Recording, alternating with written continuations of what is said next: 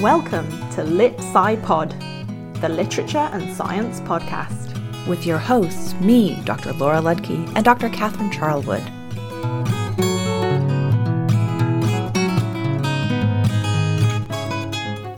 It's fair to say that these are unusual times. Originally, this episode was going to be on a different topic and recorded at the Science Museum in London. Needless to say, that isn't what ended up happening. No, in fact, this is a podcast of 3 locations, as I'm in Reading, Catherine is in Liverpool, and our guest is in Birmingham.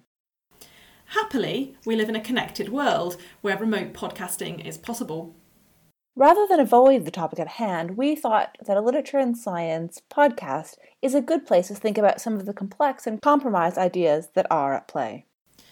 Because the two cultures that we keep talking about, even as we wish that we could all break free of the mind chains that the phrase "the two cultures" falsely indicates, are in greater tension than ever. People are desperate to hear the scientific evidence for whatever is being reported about COVID-19 on the news this hour, to understand the scientific basis for this policy or that policy. Loved ones are asking us to cite our sources as we ask them to protect themselves. In the current crisis, we've fallen back on the authority position of science as the subject that will tell us what to do. Experts are being called in for left, right and centre, and the public is outraged when their views diverge. But there's another group of people who are anything but surprised by this divergence of opinion among scientists and healthcare professionals, those who study, teach and research the history of medicine. Here's an interdisciplinary field which has long been looking at how science, or perhaps more particularly understandings of science, have been inflected by social beliefs, wants and needs. I think the crucial phrase there is understandings of science, right? Because while we may want science to come up with the answer, even if it can, there's a problem of how you translate empirical findings into messages that impact societal behaviour in a useful, meaningful way. And this is what we're seeing right now. There are whole professions built around science communication and the writing of so-called popular science to allow for this understanding process. Absolutely. As we see in Kerry Nixon's recent opinion piece for CNN, the way we talk about coronavirus matters because the way we talk about diseases can actually alter how diseases spread.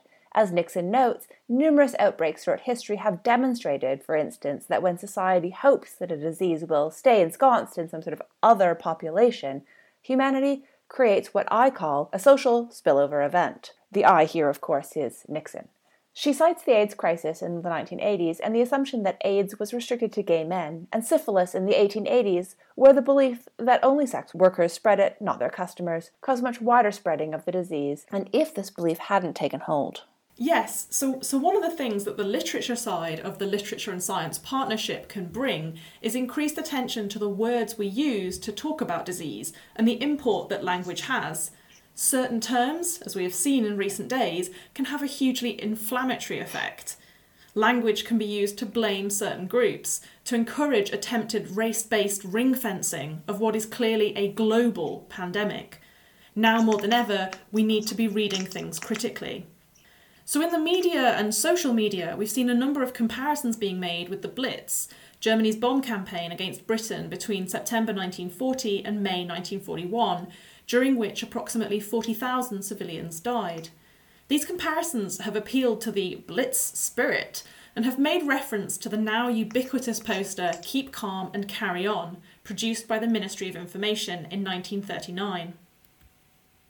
There have been an equal number of criticisms of these unhelpful analogies, such as those made by Alice Bennett and Susan Walker on Twitter. These interventions have reminded us of important scholarship exploring the Ministry of Information's role in informing the home front during the Second World War, and have reminded us of the actual history of that infamous Keep Calm poster, as Bex Lewis has done in her 2017 monograph Keep Calm and Carry On, The Truth Behind the Poster. As Lewis and Walker explain, until the poster was rediscovered in a box of books at Barter Books in Alnwick in 2001, it had largely been forgotten. Looking back, it was perhaps not so expected that the poster's slogan caught the public's attention, as it has been given a new life through a plethora of objects sold in everywhere from pound shops to garden centres and souvenir shops, even becoming a popular internet meme. Epitomised, no doubt, through its iteration, Keep Calm and Carry On Shopping. Indeed, not bad for a poster which was created for use during an invasion that never happened. I think it says more about us, our society now, and our nostalgia for a collective experience we've actually misunderstood than it does about Britain during the Second World War. Yes, and what I have found particularly interesting about these analogies that use the Second World War as a point of historical comparison with the current pandemic crisis in the UK and around the world is the way in which certain countries have resisted imposing restrictions on movement and resources out of a reverence for the principle of a liberal democracy in a way that mirrors discussion about wartime restrictions over 80 years ago. This is certainly sounding familiar. The Air Raid Precaution Department, known as the ARP for short, was established in the mid-1930s, and it began calling for the adoption of strict lighting restrictions as early as 1935. The ensuing discussion was not about whether to impose these restrictions, but how. In Britain, once imposed, the blackout was maintained through both encouragement and enforcement. The ARP produced a number of posters and leaflets that, alongside materials produced by organisations like British Railways, London Transport, the Ministry of War Transport, the Royal Society for the Prevention of Accidents, the Ministry of Information, and the National Safety First Association, served to instruct the general public as to what was proper, moral, and polite behaviour. Wear or carry white, let your eyes adjust to the darkness, eat carrots to improve your vision, pay attention in traffic, don't wave torches to flag buses, and, most directly, look out! We're seeing a number of important public health slogans emerge in response to COVID-19, such as flatten the curve or stay home, save lives, proliferated and amplified across social media. Exactly, and it is interesting to see how these slogans vary across different countries. But one of the overlooked aspects of these wartime efforts, especially in the media's often superficial treatments of Blitz spirit, is just how much enforcement was needed.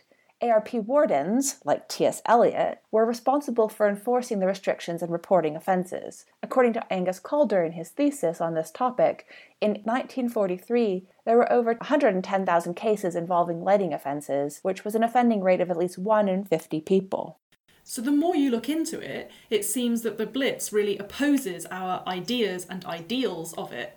It was an enforced, not volunteered behaviour, and, crucially, Blitz spirit relied on the community pulling together by gathering together, sheltering as a collective, which is precisely the opposite of what we now need to do.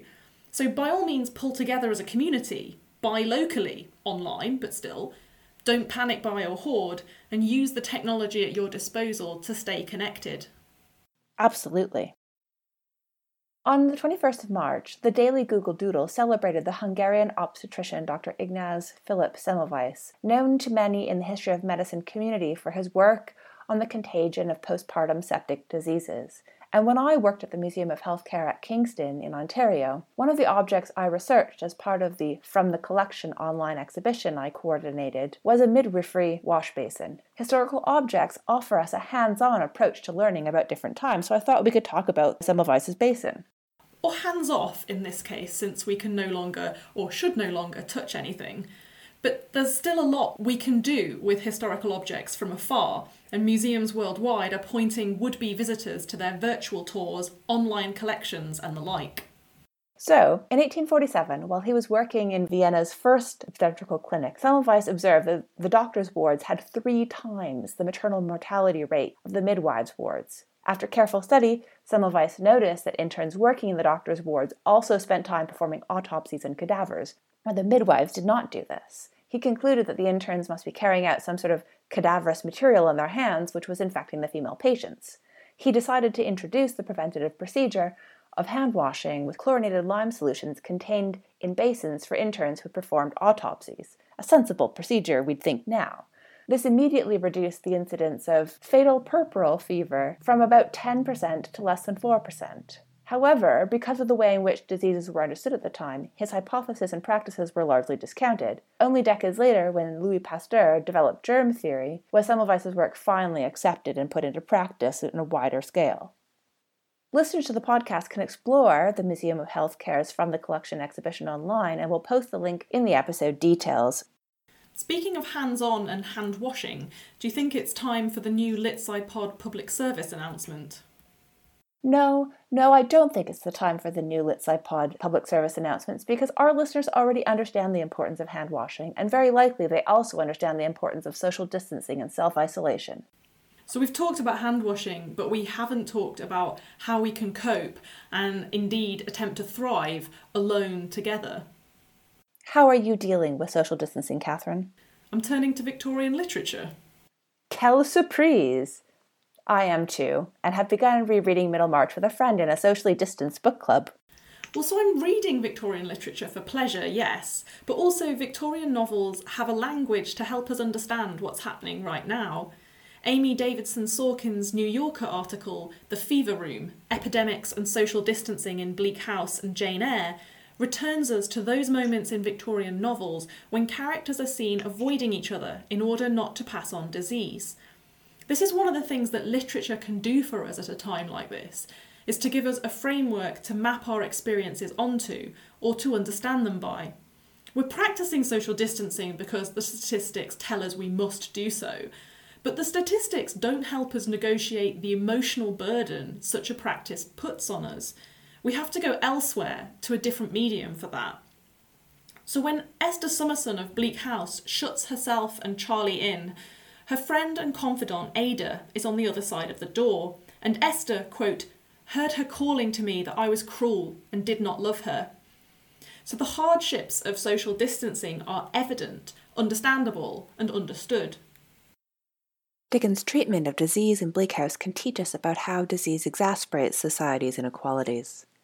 While the smallpox narrative in Bleak House primarily focuses on the experiences of Esther Summerson and her friend Charlie, Harold Skimpole's callous dismissal of Joe, the seriously ill crossing sweeper, exposes the disparity of consequences between the most privileged in society and those most vulnerable.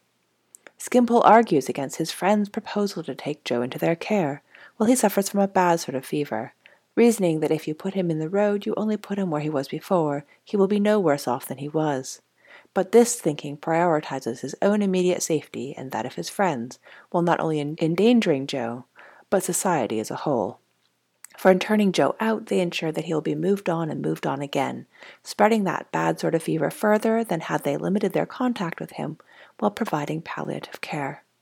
In this instance, Skimpole is not just careless, but callous.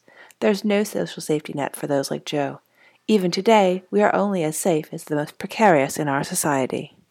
Definitely, and I think one of the really fascinating things that is happening right now and that people are possibly unnerved by is that actually the Victorians no longer seem so distant from us, despite our technological advances, despite all our scientific knowledge that has grown so much since the Industrial Revolution. Because if you actually look back at newspaper reports, there's a really brief report on the typhus epidemic in Cardiff's Evening Times newspaper of the 17th of December 1896, and it notes that in Pola, which is a city in modern-day Croatia, but in 1896 was part of the Austro-Hungarian Empire, quote, the streets are almost deserted, and everyone who is able is leaving the town. All amusements and meetings, even in the open air, are prohibited. And like the staff shortages we are now hearing about in modern-day hospitals around the world, this 1896 report also notes that, quote, 700 patients are now in the Naval Hospital, where there are only 6 male and 8 female attendants. Now, I use this example not to scare, but to remind us that such situations have happened before, and lessons might be learned from looking to history. Or even just that we might feel less isolated if we acknowledge that our ever-present and seemingly very of the present fears are in fact shared by our forebears. Yes, and while this is an exceptional situation for this generation, if we consider human beings on a continuum, then we'll find plenty of fellow folk who have faced our fears, sought advice, scrambled for modes of understanding their experience, and have ultimately survived.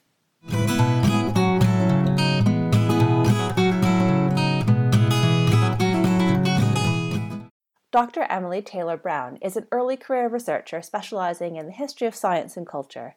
Following a joint honours BSc in biology and English at Keele University, Emily undertook a master's by research looking at depictions of parasitism in 19th century medicine, literature, and culture.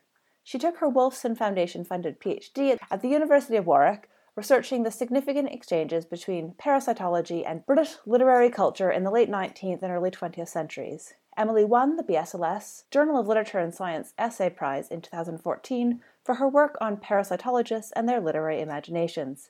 Following an early career fellowship with Warwick's Institute of Advanced Studies, Emily joined the Diseases of Modern Life project at the University of Oxford as a postdoctoral fellow. Her work on that European Research Council-funded project looks at the Victorian interest in gut health in light of modern studies on the microbiome. Welcome, Millie. Lovely to have you with us, if virtually. It's a privilege to be here. This is a podcast from quarantine that we're doing right now. I am in self-isolation. So first of all, we're going to ask you to take the B33 challenge. Can you describe your research for us broadly, then in 3 points, and finally in 3 words? Broadly, I'm interested in the embeddedness of science in culture, how our understandings of the world are formed by entanglements between different forms of knowledge or different ways of knowing. So I'm writing 2 books. The first one is called Empire Under the Microscope, and it looks at how empire was materially and imaginatively shaped by its engagements with tropical medicine. Parasitologists use the stories and networks of empire to bolster their professional identities, and this in turn imaginatively and materially produced empire in new ways. Objects and texts are things I'm interested in. So the networks are, who is going where, what kind of research they're doing, who's getting funded to do what kind of research, what kind of equipment they're using and who they're speaking to, but also the kinds of texts that they're producing and how those texts are circulating. And then I'm also interested in the stories that they tell about the research and about themselves. Tropical medicine was really invested in empire. There were 2 schools of tropical medicine that were established at the end of the 19th century, the London and Liverpool schools of tropical medicine, and one of them was set up by Joseph Chamberlain, then Secretary of State for the Colonies, and the other one by a group of ship owners, headed by Alfred Lewis Jones. And the reason those ship owners decided that they needed a school for tropical medicine, or that Britain needed one, is because they were doing a lot of trade with the British colonies in Africa, and they were noticing that malaria was really affecting their commercial viability of trading with the colonies. So you see the same kind of rhetoric in medical lectures, in articles, in public speeches, and in the letters and notebooks of parasitologists, rhetoric that I've called the Knights of Science rhetoric, using language to think about their research and themselves, using this kind of chivalric form of military engagement that's drawn from British myths of nationhood, like the tales of King Arthur. So what this does is it frames their research as being in the service of empire when they go on expeditions to tropical countries to research those diseases. They talk about going on quests, and they also talk about looking for the Holy Grail, which usually means the cure for malaria. And all of this self-fashioning and storytelling is framing tropical medicine as a science of Britain and a science of empire. So really this is in many ways about identity. Which brings me onto my second book, which is also about identity. And the second book is called Possessing Our Own Bodies, Gut Health in Victorian Culture. And this was part of the Diseases of Modern Life project. And it's informed by microbiome studies, which is a field that looks at the flora and fauna that live in our guts and the influence that these microorganisms might have on, well, kind of really everything from our immune health to whether or not we gain weight, to how well we sleep, to how we respond to pharmaceutical drugs, including chemotherapies, and even our mental and emotional well-being. This kind of research, which has kind of been burgeoning in the last maybe 12 years, is suggesting that we kind of radically reconsider, reimagine, rethink what it means to be human. And now we're thinking about being human in terms of an ecosystem, right? So we're an ecosystem containing lots of different microorganisms that are actually fundamental to our normal functioning and to our health. This seems like a really radical idea, but it's not. In the end of the 19th century, they were also really interested in these kind of symbiotic relationships between humans and microorganisms. And you have all these kinds of interesting metaphors also being posited around this time. One of them is a Homo and Co., like a law firm with one main stakeholder and numberless small partners. And the title to my book is taken from a quotation in 1842, which I just think is really interesting. So that the title of the book is Possessing Our Own Bodies. And the quotation that it comes from says, "There is nothing more unfounded or less capable of being sustained than the right to which man assumes to the exclusive possession of his own body. So my book essentially asks, what did gut health mean to the Victorians? And also, why should we care? That's always the question for humanities books, right? Why? Why should we care? When I say that I work on gut health in the 19th century, one of the common responses to that is some sort of wry smile and or lack thereof, which I think is funny, obviously, but I mean, the Victorian period has a bit of a bad rap and it's not all just poverty and dysentery. Actually, there are some very sophisticated engagements with gastrointestinal health in this period. Where do people get their gut health in the 19th century? They got it from the doctor, obviously, but also from things being passed down through family groups, possibly from medical textbooks, but more likely from things like domestic health manuals or self-educators, from magazines, from family and general interest periodicals, and also, interestingly, I think, from cookery books, and also from novels and poems. One of the things I'm really interested in is the hybrid nature of texts that are to do with gut health in this period. So, for example, right here I've got this book called Family Secrets. Dangers, posed by the damage you can do to your body by overeating or by eating the wrong kinds of foods and that. But what's really interesting about this is it is essentially a kind of domestic health manual, a medical text for families, but all the chapters are little stories with characters in. Another one that I look at is called Memoirs of a Stomach, which was published in 1853, and it's ostensibly an autobiography written by a human stomach, which of course it wasn't. It was written by a lawyer, actually, and writer called Sidney Whiting. The reason it's really interesting is it is told as this kind of fictional autobiography of an inanimate object, but it also includes medical information. It even has footnotes to medical texts and medical lectures. It also has little poems and mini plays, quite didactic kind of takedowns of the medical profession. It includes like real prescriptions from pharmacists that you can go out and get. But also is this story of this stomach and what happens when he encounters tobacco and alcohol and love and marriage and eventually old age. Although stomachs are not they can't write autobiographies, but there is a sense that sometimes you feel like your stomach is talking to you, and certainly I'm one of these people who will say shush to my stomach when it makes noises at inappropriate moments.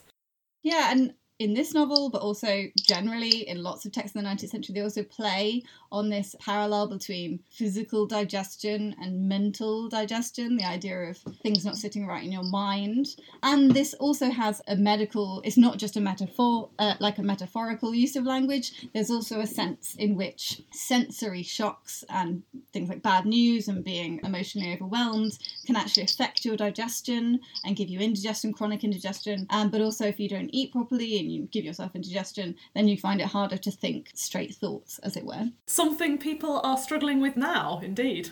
It's good and broad, I like it. And move on to the 3 points. So I guess what I'm interested in is the authority of science and how it's constructed, and the kind of self-fashioning that goes on in the construction of that authority. Science as always being embedded in culture, and how it's meaningless really to divorce it from that culture. Statistics we think of as being this kind of objective form of knowledge, but actually statistics are incredibly liable to narrative. They have to be framed to be given any meaning at all, but it does mean that they often can be framed, the same set of statistics can be framed in different ways to tell different stories. And the third point, I guess, is SciComm, or science communication, as a problem of how different ways of knowing come together and what happens when they do. How do we write SciComm that is engaging and meaningful, but also accessible and accurate? Okay, are we ready for the 3 words? I think I'm probably going to take a leaf out of Will Tatterstall's book and do a sentence. Everything is narrativized. Yes. I love it. So, unlike many literature and science scholars or history of medicine scholars, your first degree was a joint honours in English and biology. From your vantage point, having studied both STEM and arts and humanities, what do you see as the differences and what are the points of alignment between them? That is a big question, I think. We do only ask big questions here. I think it depends on your definition of literature and science. which is something I struggle with and I ask myself every day during my research, is what is literature and what is science? During my degree, which is a dual honours, as you mentioned, in English literature and biology, I would, sit in my Introduction to Early Modern Tragedy seminar, and I'd be doing some close reading. I'd be looking at language and how it shapes meaning, trying to hold multiple, maybe conflicting ideas in my mind at once. So I think it was really teaching me how to think in new ways. And then I would cross campus and put on a lab coat, go into the lab and look at the constituents of blood under the microscope. For me, during my BSc, I mostly sort of as learning cool facts about how things work. And I was constantly being told to write less beautifully and more concisely. Both of those subjects are actually very exploratory in very different ways. Empiricism being the most extreme version of what we think of science being, literally discovering new things through experimentation. Literature being exploratory in a different way, thinking about things in new ways. Even in the instance of looking at blood under the microscope seems like an incredibly scientific thing to be doing. I've got this quotation from the Indian Medical Gazette in the 19th century, and it's notes on the examination of malarial blood. And it is about complexity of examining blood successfully. He uses Goethe's Faust as a way of explaining this. So he says, "It might be supposed for the study of blood, it would suffice to prick a finger, place a drop of blood on a slide and examine it. But this is by no means the case." And then he quotes in the original German, which blood is a very special juice. And then he references Goethe's Faust, part 1, line 4, blah, blah, blah, line 1387. And he says, "So blood is a very special juice and will not yield up its secrets to such simple wooing. The technique of blood is most elaborate." Strikes me as bizarre because Faust doesn't really add very much to that. But what I think is really interesting is essentially what's happening here, which is widespread in the 19th century at this time, is a use of literature to give authority to science. And there's also this assumption that all of the people will be very familiar with Faust, and they'll know it in the original German as well. So in the 19th century, a guy called Ronald Ross, who I will talk about later, rebrands Shakespeare as a scientist. What he's doing there is actually using literature in order to confer authority into what he's doing. Whereas now I think you're much more likely to feel that the other way around. What that does is it shows us how arbitrary and flexible this notion we have of science as an objective authority is, and how it's actually really of our current cultural moment. And it's of our making, right? Because I think that's one of the really fascinating things is that, as you've demonstrated, sort of literature and poetry was always there in the science. And you see this replicated all over the place, because it's the same with sort of William James's foundational text on psychology, that, it'll be and I'll just quickly defer to Tennyson, a couple of lines here to help make my point so that you can all follow me as I explain this kind of new science to you. Mm-hmm. And you could say the same for Robert Niche's work on sleep. Most of the examples, the historical examples he draws from are literary ones, as though they're equivalent to other historical cases. Now, your PhD was on the Nobel Prize-winning medical doctor Ronald Ross, and I now work at a university, Liverpool, which has a Ronald Ross building. So when it's once again safe to do so, you can see Ross's microscope in the Museum of Liverpool. So can you tell us what drew you to Ross, Millie, and why is he an interesting figure for the field of literature and science? So I guess this is a win for my dual honours degree, because I was actually introduced to Ross through my BSc. There is a cell in the hindgut of the mosquito named after him, the Ross cell. My lecturer probably made a throwaway comment about him being a character or something, and that made me really interested in him. And I think when I started my PhD, no one had really heard of him in the circles I was mixing in. And he seemed to have fallen in the cracks because he's a very interdisciplinary or transdisciplinary figure, but humanities scholars didn't think he was really there within their purview because he's a scientist. And scientists didn't really care that he'd written loads of poems. So the reason I think is important to think about Ross is because he's such an interesting historical figure.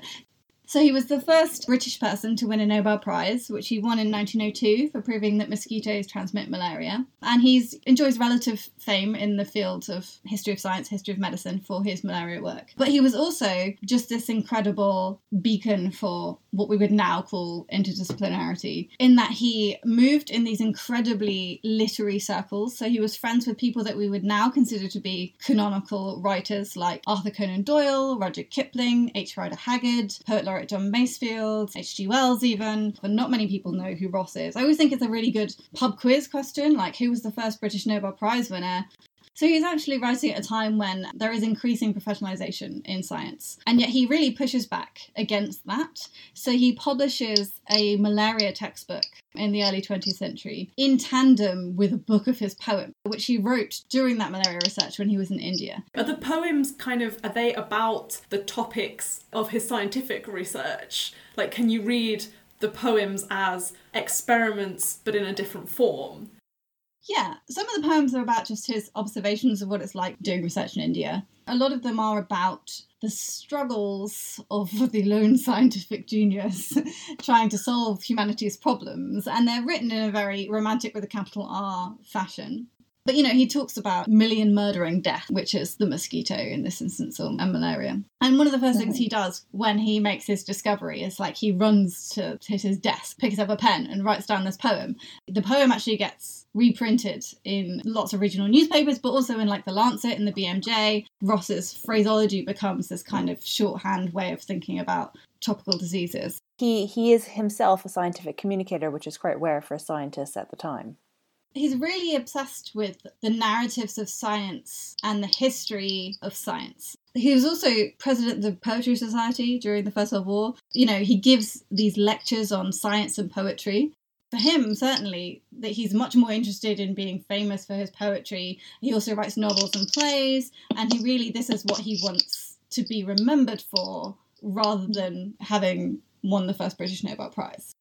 So, when he won the Nobel Prize and lots of people wrote to him, is to send them his poems about the discovery, because he wanted people to appreciate the full circumstances in which that research was done. I mean, I think that's a wonderful phrase, the full circumstances, because back to kind of your original thing about how do we define literature and science, and that is so difficult. But ultimately, that is what interdisciplinarity is doing, right? Is trying to restore the full picture, not these sort of isolated, siloed segments where we kind of are putting something out into the world and suggesting that's the whole story. But as we've come across multiple times, it never is, because every statistic is embedded in some kind of narrative, in some kind of social circumstance. And so I love this idea of Ross as, even in sort of every reply to each letter, insisting on the full picture. You know, when he's thinking about how these two disciplines, he wouldn't think of them as disciplines, but two modes of knowledge kind of collide together, he says, science needs to be taught by way of narratives of events that maybe haven't happened in exactly the way that we're saying that they happen, but that they have to be idealised, partly for brevity and partly for fixing the attentions of the public, which I think is a really interesting comment on SciComm there, this idea that narratives are actually really necessary to give meaning, and like you say, to almost to re-embed science within culture and make it meaningful again. So you've previously published on the spread of a supervirus and have recently published a LinkedIn article on what history can tell us about coronavirus. What does interdisciplinary have to offer us at this time, and why might we want the public to consider more than emerging scientific recommendations and statistics? Yes, so we're in the middle of a global pandemic, which is a sentence that's a bizarre thing to say on a podcast. But I think actually the last few days and weeks have really highlighted the utility of cross-disciplinary encounters. Because again, it goes back to this need to write engaging, accessible and relatable science communication. This need to embed science in culture, again, to re-embed science in culture in order to give it meaning for people. In the article I wrote, I cited a really interesting piece of SciComm where the CDC actually used the idea of a zombie apocalypse in order to talk about emergency preparedness schemes. So they called it like Zombie Preparedness 101 or something. But what I think is really interesting about that, and it included like a blog, it included educational resources and posters, and also this graphic novel following one family's adventures and how to get through this zombie apocalypse. Interestingly, the zombie apocalypse was caused by a virus, Z5N1 I think they called it. But I think what's really interesting is they justified it by saying, if you're prepared for a zombie apocalypse, you're generally speaking prepared for any other kind of emergency situation like a pandemic or a terrorist attack or an earthquake. Zombies are incredibly engaging for the majority of people. And although it seems like a very bizarre comment to say, a zombie apocalypse is actually oddly relatable for many people, because maybe it's a story that we tell ourselves all the time, right? There is a very healthy zombie disaster genre in film, media and TV and books, and we're all able to do that kind of thought experiment. It's a thought experiment about an emergency situation like the one we're in, but with zombies, and people are able to enjoy that and to appreciate that kind of thought experiment in ways that for some reason is harder to do when it seems more realistic. So there's two things here for me. One is that zombies, to use that Ross quote again, really fixes the attention in a way that other things don't, because it is more exciting, it's more novel because of the unrealistic element. But equally, that lack of a basis in the real allows the catharsis, right? You can go through it and you can go through the attempted preparedness and all the rest of it, but actually you're not ever going to be subject to a zombie apocalypse, and therefore it's okay. Whereas I think what people are struggling with right now is that it's both unreal and far too real. Yeah. At work, I have a young colleague who's just finished her degree, and she, like many people, is obsessed with zombies, loves zombie films, talks extensively about her zombie apocalypse plans. And the other people that I work with are a bit older, in the age range of 50 to 60, and they just dismiss all this discussion of it as nonsense. Interestingly, we've revisited the idea of the zombie apocalypse in the last number of weeks, saying, well, Olivia was right. To get us thinking about these plans. In talking about it and revisiting it, we've been able to identify who is actually the most prepared for the pandemic. And it's not the person you would expect. It's somebody who's been thinking laterally about responses to unknowable, at this stage, crises. Yeah, I think comical as that particular instance is, it is a kind of example of the productive coming together of different ways of knowing, as it were. So the other one that's actually, again, this pandemic has really highlighted these productive comings together are, I'm sure listeners will be aware of the hand washing meme that's emerged, which is a poster of proper hand washing technique that you can replace the words with your favourite song lyrics. And this is, a bid to get people to wash their hands for at least 20 seconds and to do it properly.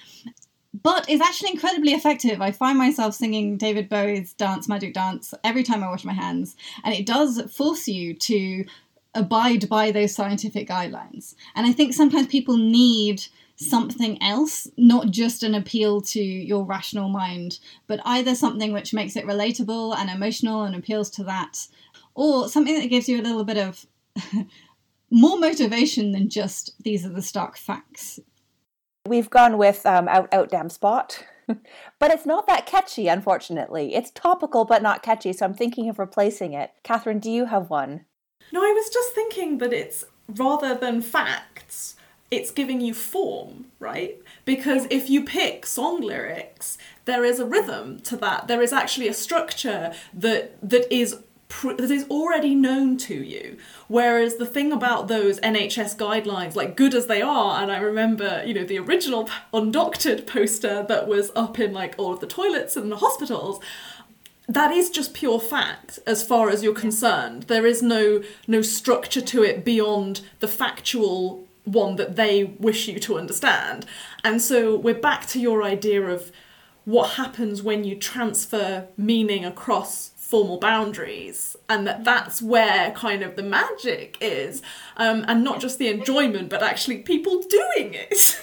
Yeah, which is incredible. And, you know, we live in such a saturated market with the internet, right? You know, if there are so many scientific guidelines. And this is the other thing I think that is a real strength of humanities educations, is training in close reading, is training in how to be critical and interrogate those narratives as narratives, realizing that everything you're told has an agenda, you know, who's it funded by, who's it produced by, what is the authority of this.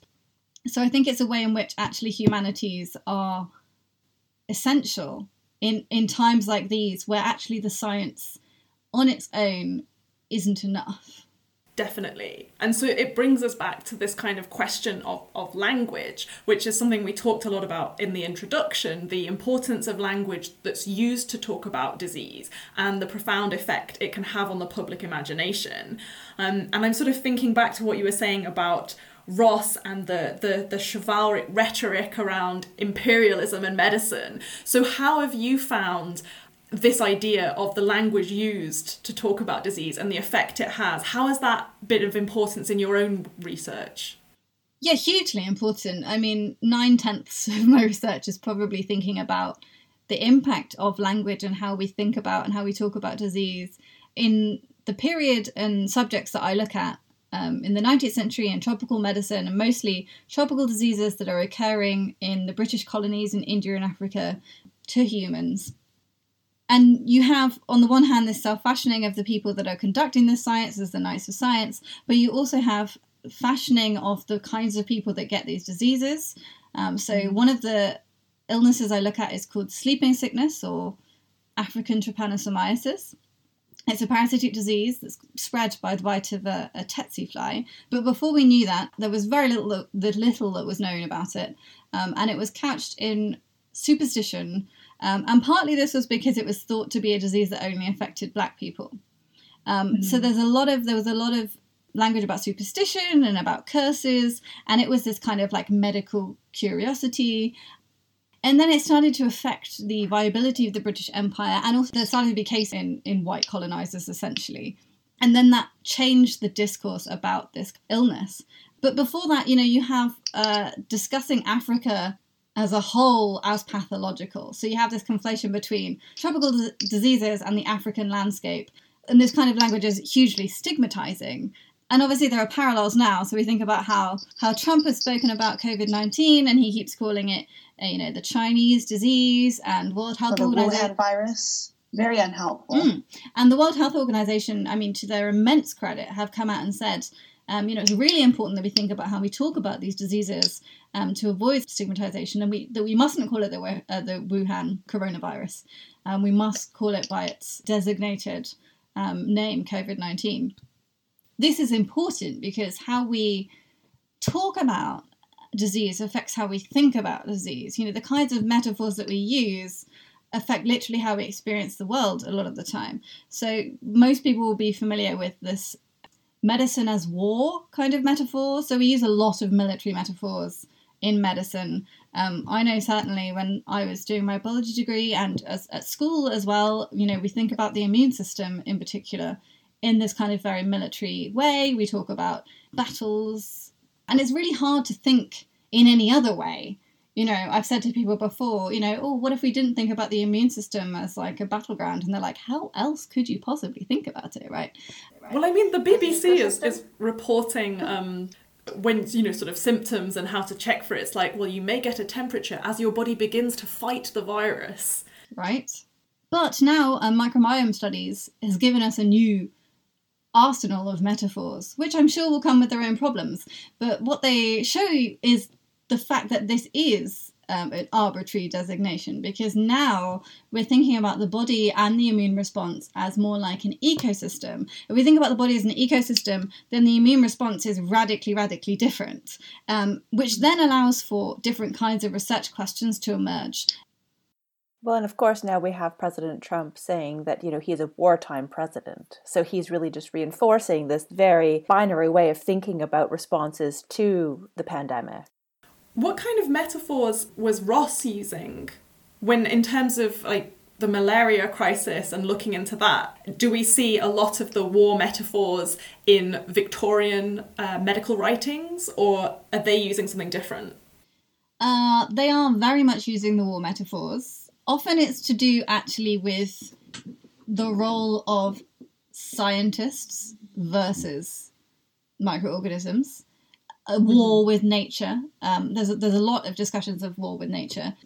There's also, within proponents of tropical medicine or with parasitologists, there's also this leaning towards the Knights of the Round Table kind of rhetoric, I think because it's a much more chivalric, civilized form of military engagement that's maybe a bit more palatable in the wake of an empire that actually was causing a lot of genuine military engagements that obviously are not romantic and nice to think about. Lots of people are dying. But there's also, on a more direct level, Ross writes his letter to another parasitologist called Patrick Manson, who's also very famous in the field. And he's discussing what he's seeing beneath his microscope. What he's seeing is 3 immune cells, 3 phagocytes, and a malaria parasite. And he's seeing that interaction happen. And he says, in lots of capitals, and draws diagrams, and he writes, "I won't swear I heard it, but I could see it howling as it ran away." And then he says, "One day I shall write a novel about it in the style of the Three Musketeers." So again, he's using this kind of like battle rhetoric, but he's also erring on the side of this kind of more literary, more palatable, more civilized version of that kind of military engagement. So even the metaphor is like a further literary styled version of language. Like even the figure you're drawing isn't actually to the realistic thing. It's not the real version of war. It's the literary tempered version of war. Yeah, or in Ross's... Also one and one for all. And in Ross's case, this is part of his idealization. You know, narratives must be idealized for fixing the attention of the public. But so if we rewrote things in terms of, as you say, the ecosystem version that microbiome studies is beginning to get out there, what would that look like? What would that sound like? How do we talk about disease in terms of an ecosystem? Much of that remains to be seen, I think. But one of the things that it does do is force us to redraw our boundaries of the human, for a start. What is self and non-self when you have an ecosystem in which there are microorganisms that coexist in that ecosystem, and in fact some of those microorganisms are absolutely essential for your immune response, not just in like training the immune response to recognize self from non-self, but actually involved at a biochemical level in those pathways. What happens when we start to think about how our gut bacteria can affect our mental health? By things that we eat can affect our mental health because they are providing the kind of nutrients to grow particular populations of particular microorganisms. So it really allows us to think and encourages us to think about the human in a very different way, and then by necessity about human health in a very different way. I think one of the things it does do is put the death knell in this model that we've had for a very long time of this clean, sanitized body, the human, and it's clean and sanitized, and we want to keep out all invaders. Everything that's non-self doesn't belong here, and I think that's just not tenable anymore. In the midst of this pandemic, I'm finding it hard to concentrate on very much at the moment. No, I think this was an incredibly productive conversation. Given the circumstances, even.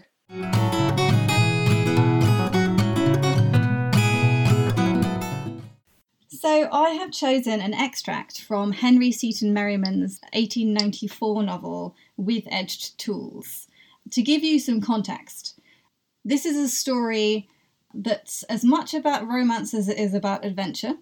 It's about a young man that travels to Africa in order to earn enough money to marry the woman that he wants to marry. And whilst there he gets embroiled in this lucrative scheme of simiosine, which is this mythical compound that's supposed to be this kind of wonder drug that's going to make everyone really healthy and really strong, and it's incredibly lucrative, and it grows only in this very specific secret grove in the middle of Africa. And he embarks on this expedition, and he gets a very shady business partner called Victor de Nervo, and so it's him and another British guy who are both kind of upheld as these classic British adventurers versus this shady partner they have. And eventually it comes out that Victor de Nervo has actually been keeping slaves under the guise of fair employment, which would have been very reprehensible to Victorian readerships at this point in history. And obviously was to the characters, and the characters say they'll wash their hands completely of him. But what happens is there's a depiction of sleeping sickness, and sleeping sickness, which poor Victor de Nervo goes on to contract, is pitched as a kind of divine judgment on his sins of keeping slaves. But the reason I've chosen it is that it was actually referenced as a good depiction of sleeping sickness in the Indian Medical Gazette, which I think is a really fascinating, and hopefully once I've read it you will too. De Nervo spoke from time to time, but he could see the effect that his hissing speech had upon his companion, and in time he gave it up. He told haltingly of the horrors of the Simiocene plateau, of the last grim tragedy acted there, how, at last, blinded with his blood, maimed, stupefied by agony, he had been hounded down the slope by a yelling, laughing horde of torturers. There was not much to be done, and presently Gaiusgard moved away to his camp chair, where he sat staring into the night. Sleep was impossible. Strong, hardened, weather-beaten man that he was, his nerves were all a-tingle, his flesh creeping and jumping with horror. Gradually he collected his faculties enough to begin to think about the future. What was he to do with this man? He could not take him to Loango. He could not risk that Jocelyn, or even Maurice Gordon, should look upon this horror. Joseph had crept back into the inner room where he had no light and could not be heard breathing hard, wide awake in his hammock. Suddenly the silence was broken by a loud cry. "Oscard! Oscard!" In a moment Joseph and Oscard were at the bedside. De Nervo was sitting up and he grabbed at Oscard's arm. "For God's sake," he cried, "for God's sake, man, don't let me go to sleep." "What do you mean?" asked Oscard. They both thought he had gone mad. Sleep had nothing more to do with De Nervo's eyes, protruding, staring, terrible to look at. "Don't let me go to sleep," he repeated. Don't. "All right," said Oscard soothingly. "All right, we'll look after you." He fell back on the bed. In the flickering light, his eyeballs gleamed.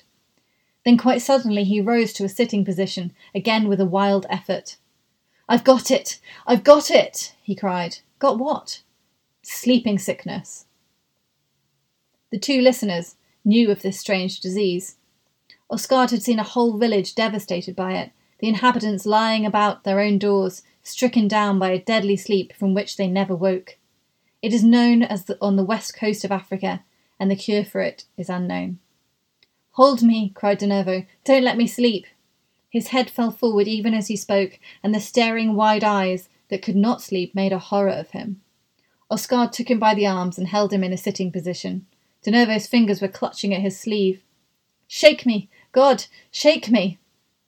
Then Oscard took him in his strong arms and set him on his feet. He shook him, gently at first, but as the dread somnolence crept, he shook harder, until the mutilated, inhuman head rolled about the shoulders. "It's a sin to let that man live," exclaimed Joseph, turning away in horror. "It's a sin to let any man die," replied Oscard, and with this, his great strength, he shook De Nervo like a garment. And so Victor de Nervo died. His stained soul left his body in Gaiusgard's hands, and the big Englishman shook the corpse, trying to wake it from a sleep which knows no earthly waking. So, after all, heaven stepped in and laid its softening hand on the judgment of men. But there was a strange irony in the mode of death. It was strange that this man, who never could have closed his eyes again, should have been stricken down by the sleeping sickness. We've come to that special moment in the episode where it is time for some final words. Ziggurat. Pillow. And those are our final words. Thanks for joining us for the third of our second series of Lit Sci podcasts. We hope you'll join us next time. And if you like what you've heard and want to hear more, or if you want to join in on the conversation, please follow us on Twitter. Our Twitter handle is @LitSciPod. Don't forget to tweet using the hashtag LitSciPod. You can even email us at litscipod@gmail.com.